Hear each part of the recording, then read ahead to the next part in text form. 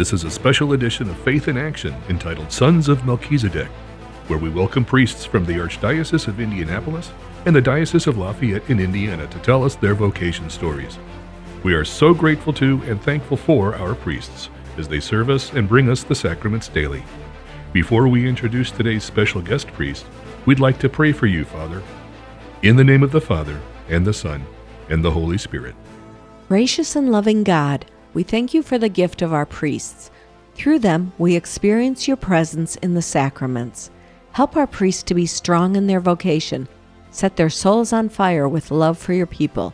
Grant them the wisdom, understanding, and strength they need to follow in the footsteps of Jesus. We ask this through Jesus Christ, who lives and reigns as our eternal priest. Amen.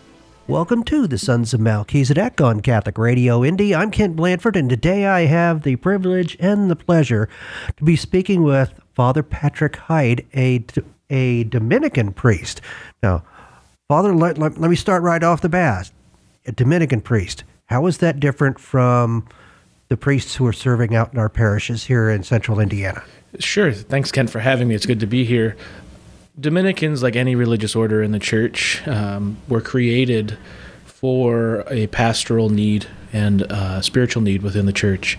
So about 800 years, a little over 800 years ago, St. Dominic, our founder, was traveling through France and discovered a heresy in the south of France and realized the local clergy were not educated enough to really respond to the intellectual questions of the heretics, and the monks who were sent in to respond on behalf of the bishops didn't really inspire the people because they were so wealthy and well-to-do. And so Dominicans were founded to preach the truth, but also to live a kind of monastic life of study and prayer so that our preaching would stem from our encounter with the incarnate Word and study and prayer, and then to go out into the world to share that with others. It's different from secular clergy or diocesan clergy, as we would normally say, because we live in community with one another. We have a particular life of prayer. We have particular apostolates within the archdiocese here. So the archbishop, though he assigns us to, appoints us to our positions at St. Paul Catholic Center, where I serve in Bloomington, he is not in charge of like our day-to-day life within the community. That's our provincial and our constitutions and things like that. Okay. So I noticed that when I saw your name printed out, it had OP at the end. Mm-hmm. That's Order of Preachers? Order of Preachers, yes. Okay. So in St. Dominic, Order of Friars Preachers was initially, the Friars movement, the Mendicant movement, the Franciscans, Dominicans, Augustinians, the late 12th, early 13th century. That was kind of a movement within the church, and the Dominicans were a part of that. And we're founded to be preachers of the Word. Now, in talking before we started the show, I asked where you were from. You're originally from St. Louis.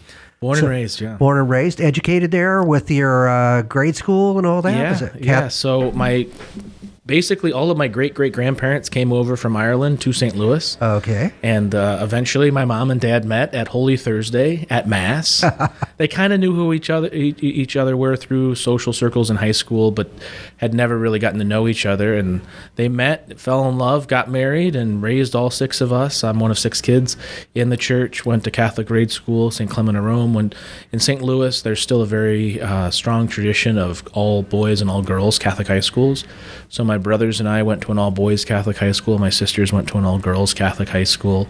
So basically it was really not until I was probably in high school and even in college where I really had a group of friends who either weren't in Catholic school or weren't Catholic altogether. So now you mentioned you were one of six children. Mm-hmm. Now you told me something unique about that grouping of six children. Share that with us. So in my family, it goes 1, 2, 3. I have an older brother, and then 2 years, about 21 months later, my twin sister and I were born, so 2. And then 4 years later, my parents had triplets. So in 6 years, my parents had 6 kids, but in the order 1, 2, 3. So they were starting to see exponential growth, and they said, I think 6 and 6 might be enough for us. So scared to death about quadruplets coming on. Yeah. Now, Catholic education, Catholic high schools, all the way through. Where'd you go off to college? I went to college at the University of Richmond in Richmond, Virginia, Okay. which is a small private liberal arts college, about 3,000 undergraduate students. I went there because I was really interested in going to a small liberal arts college with Division I sports. Richmond is known in the NCAA basketball tournament as the Giant Killers. Yeah, I've heard we have that a reputation before. for that. But I was really interested in going to a Catholic university, but my college guidance counselor, when I told her everything I was looking at, she said to me and my parents, I really think, and I still think I'm the only guy from my high school who's ever gone there. She said, I really think you should look at it. And I went there, I visited, and really liked it. It was really up until the last, I had to make a decision. It wasn't my top choice. One of the reasons I made the decision to go there is I was kind of nervous about going to a school that wasn't Catholic. Having grown up in this Catholic bubble, Catholic campus ministry, retreats, all that made readily and easily available to me. So a friend of my grandfather's had a son who went to Richmond, and all of his older children had gone to a Catholic university.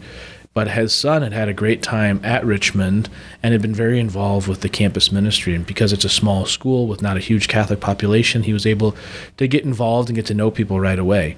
And so when I was making my ultimate decision, it's weird to think that the one non-Catholic school to which I applied was the one I went to because of Catholic reasons. So many times we hear that, when someone moves away from the faith, it's in those college years. And, you made it through your college years without stepping away. And what called you to the vowed religious life? Well, I would say that I did have, like anyone else, struggles in college with my faith. I still remember my freshman year of college, I had, for the first time in my life, not gone to Sunday Mass. It's still the only time in my life I haven't gone to Sunday Mass. And I realized in just that week, if I'm going to be a Catholic, I actually have to make a decision for it. It's not, and that was the beauty of where I went to college, is I had to make that choice. There wasn't going to be a Mass in my dorm. There was going to be one Mass on Sunday, and I had to make that choice. And so I got involved with our college campus ministry, and it was because of that I became the sacristan. And then so I would set up and clean up after Mass every week, so it guaranteed. I took the one position that would guarantee that I go to Mass every Sunday. And one Sunday, my sophomore year of college, we were not going to have a priest because the priests who normally served were all unavailable or out of town. And there was a deacon on staff at the our faculty on staff at the university, and he and I were going to go over to the local parish to get Holy Communion, to do a communion service. And I walk into the chapel on campus where we would have Mass every Sunday evening, and there's a Dominican priest. And at that time in my life, priesthood was something that was on my head and my heart. My sophomore year of high school, I was with a friend of mine at Mass before school one day, and we're PSAT, thinking about college, the college guidance counselors, and what are you going to do with your life? And just this thought of priesthood popped into my head. And so it was never like, I need to be a priest, but it was always there. And I met this Dominican priest, and he was a good preacher. He was a nice man. And he said, Dominicans are a lot like Franciscans. I'd never met a Dominican. And then I thought that was that. Well, a few years later, after college, I was living on the Navajo reservation in northeastern Arizona. And at that time, the Franciscan friars, I think they're still out there, were teaching we're not teaching, but ministering in the missions on the reservation. And so I really saw, hey, here are some men who are living together. They're praying together. They're on mission together. And I was really feeling stronger and stronger this pull toward the priesthood. And there was just something about that religious life priesthood of, none of these guys are from here. None of these guys have anything to, but they've been called forth. And they live in community, and that's what sends them out to serve those in need. And so I was looking at the Franciscans and a couple other communities, and then this light bulb came on in my head, hey, Dominicans are like Franciscans. And so I looked up the Dominicans, and 14 years later, here I am. Okay, I have to take a step back. How did you end up on a Navajo reservation? Oh, yeah, great question. One of my best friends in college, she was a couple years ahead of me, and so my junior year of college, the fall of my junior year, I was studying abroad. And just trying to figure out at that point, what am I going to do after college? Because at that point, I went to a liberal arts college. I was studying, whatever I wanted to study. I had no real career aspirations, or I didn't know where I was going to go. I figured maybe I could teach, maybe I could do all these things anyway.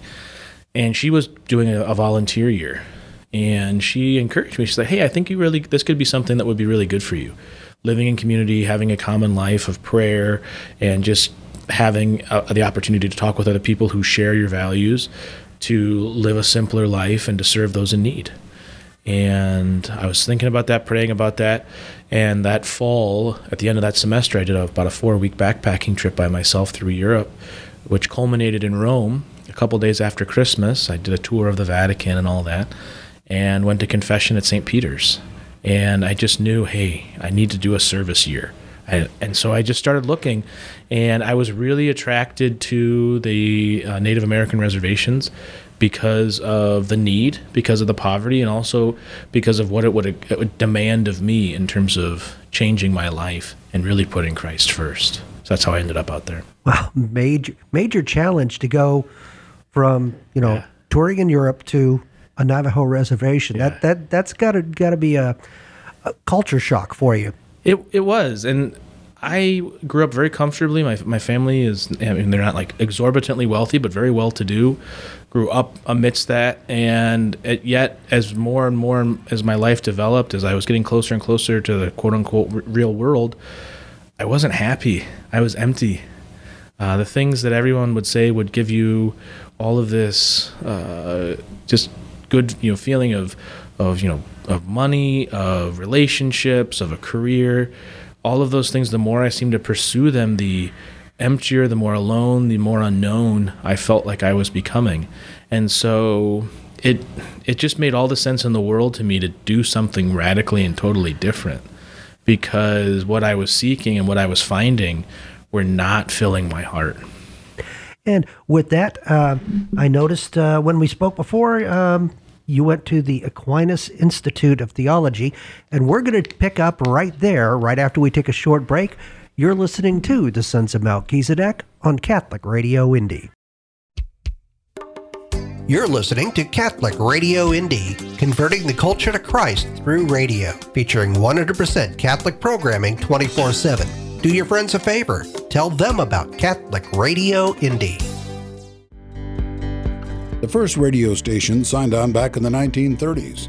And wow, people could get news without having to wait for the next day's newspaper and hear great entertainment right in their living rooms. But then in the late 40s, television came along. And since it could add visual content, well, that would probably kill off radio. But it didn't. In the 70s, satellite radio, 8-track tapes and cassettes, and the Walkman came along. Surely one of these would kill off radio. But they didn't. Now there's streaming on computers, podcasts, Alexa, and smartphones that put the world at your fingertips. And you know what? Radio is still here. In fact, a recent survey of people aged 18 and up showed that on a monthly basis, radio reached more people than television, including time-shifted TV. And for audio programming, more people than smartphones, PC, Alexa, or tablets. When you support Catholic Radio Indy, you're supporting a powerful tool that has the potential to reach over 1 million people every day with the message of salvation. If you're one of our donors, thank you very much. If you haven't joined our family of donors yet, today would be a good day to do that. Just go to CatholicRadioIndy.org and click on the donate button. That's CatholicRadioIndy.org. And thank you for your support. Alexa, what's the weather forecast for today? Alexa, what time is the Colts game today? Alexa, remind me to pick up the dry cleaning tomorrow. Has Alexa become a part of your daily routine? Then make sure that routine includes Alexa, play Catholic Radio Indy. Catholic Radio Indy. Quick, easy access to Catholic programming 24/7. Just say, Alexa, play Catholic Radio Indy. Catholic Radio Indy. Welcome back to the Sons of Melchizedek. I'm Kim Blanford. In studio with me, Dominican Father Patrick Hyde. That's Hyde. Yes. So a good Irish name. I think it's originally English, but my family hails from a part of the County Cork where there was a Hyde Castle, so we think our name comes from being servants or something along the lines. Yeah, I always joke around about both sides of my family. One's English, the other side is Scotch-Irish, and both of them left the UK because of Catholic persecution. So, I mean, my family showed up in Maryland in like 1588. Oh, wow. So, it's like, okay, we're not going to give up being Catholic, and, it's just been handed down ever since. Now, just before the break, we were talking about you'd spent some time on a Navajo reservation. You'd finished your college years. Where'd you go to seminary? So we go to seminary at the Aquinas, my province, the Dominican province of St. Albert the Great, which is the central United States province. We basically go from Indiana to Colorado and everything north of that. We had our school in St. Louis for about 40 years, and I entered the order.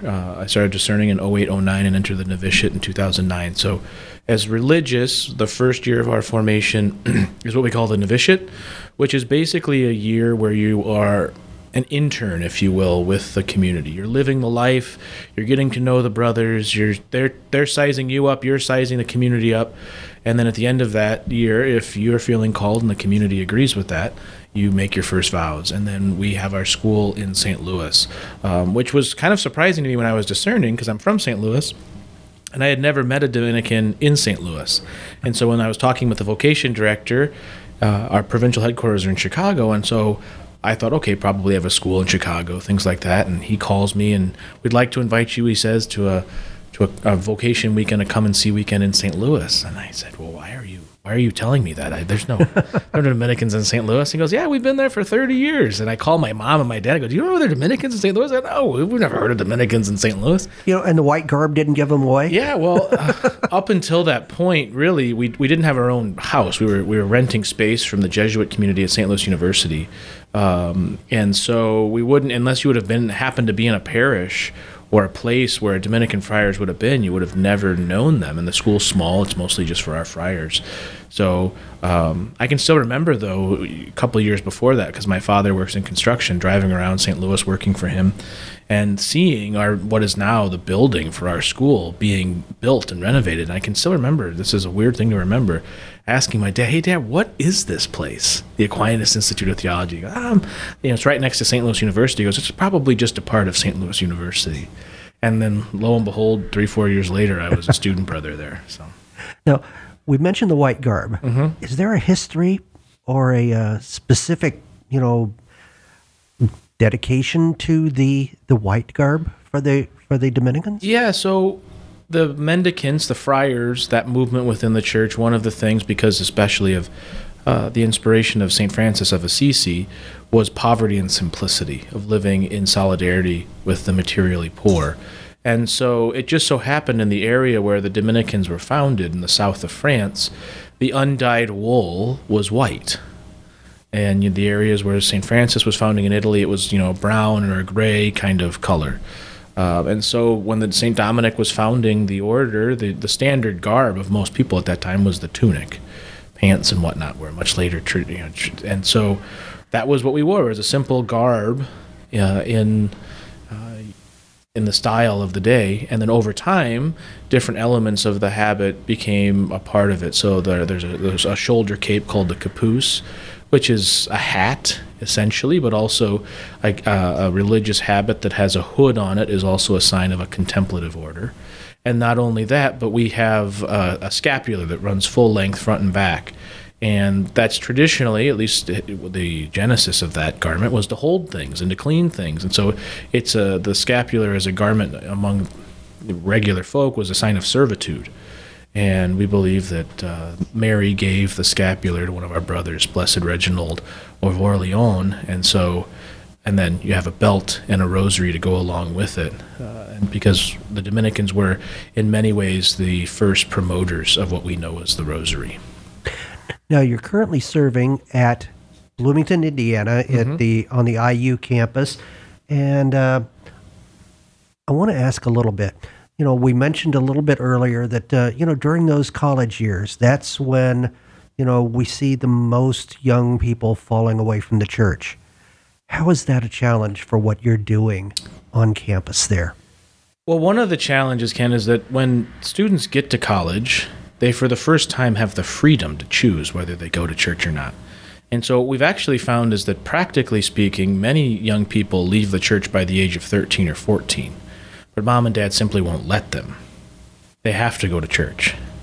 Then they go to college, and it just ratifies the decision that they made years ago that the church doesn't really play an important role in their life. They may identify as Catholic, they may think of themselves as such, but they've already, in a sense, been making that decision to put it less and less as a part of their life. And so what we see then is a huge drop-off. We serve on a campus of about 45,000 students. We believe there are about 6,000 to 8,000 Catholic students on campus. These are baptized Catholics. We only see about 600 to 800 a weekend at Mass. So only about 10% of college students are even taking the time to go to Mass on Sunday, at least on our campus, and that's pretty standard across many other major secular universities. And it can be discouraging when you hear that, but it's also beautiful to see how when our parish there, Newman Center, has reoriented itself and gone through a major transition so that our primary focus is on reaching out onto campus. We can't just open the doors and say the students will come, because they won't. We could have the best location on campus. We don't have a great location at IU. It's not terrible, but they're not going to come and find us by and large. The ones who will find us. And so our orientation is, let's make sure that every student who's coming to us is hearing the gospel, is receiving that transformation and conversion and new life in Christ, so that they can be the ones who can go out onto campus, into their classrooms, into their fraternities and sororities, and if not share the gospel, at least witness to it in those communities. And hopefully that type of relationship and witness will spark in others to bring to life their latent desire for God. Now, how long have you been at the Newman Center down there? I've been at St. Paul's for 6 years. 6 years. I'm going to toss in a little story here, because some friends of mine that I went to high school with had a daughter who went to IU. Mm-hmm. She went to the Newman, spent a lot of time with the Newman Center, and next month, she is taking her final vows with the Sisters of Life. Next week, in fact. Next week, yes. So she will permanently be Sister Lucia Christi. Mm-hmm. I know her well. Do you? So I was there 10 years ago when she was still a student, as a student brother. And but when she was there, when I was there as a student brother 10 years ago, we had about a dozen students who are involved in our ministry. Now we have consistently 300 students attending weekly Bible studies, and then several hundred others who are involved in our retreat program, our Sunday supper. We offer a free meal to our students after every Sunday evening Mass during the school year. And why do we do that? Well, we're not just giving the students who come free food. We want to invite people to just come and have a free food. In fact, I just a couple weeks ago was having lunch with a student who a few years ago came to IU, had been raised in a pretty secular home. I mean, nominally Christian, but no practice of any sort of religion, and came to IU, and a friend invited him to go to St. Paul's for a Sunday evening dinner. Hey, you want to come and have free dinner? Yeah, sure. One of our focus missionaries sat down with this guy, got to know him a little bit, invited him to join a Bible study, and he was searching at that time in his life. And here's a kid who just came for a free meal. He was, searching and open to Catholicism, had looked at it a little bit, but it wasn't front of his mind. He joined a Bible study. A year later, he was baptized and confirmed and received First Holy Communion. And so it's that kind of mentality and approach of, if we keep forming and reaching out to and having those opportunities, it's inefficient in the sense of we're not going to catch 1 million people, but the ones we do catch, we can then send out to do the work also. And that's probably the most satisfying portion of your ministry, to see these young people who, they're on the fringe, but they kind of edge their way back in, or they edge their way in for the first time. Yeah. We see a lot of, the standard I say is, we see young people who come in as freshmen, who really, they're making a decision to live out their faith, or they've made grandma a promise that they'll go to Mass. And then we also see students who come back to the faith their junior or senior year. And the freshmen, they're just searching, they're seeking. The juniors and seniors have sought the things that they thought would give them meaning and purpose and have come empty.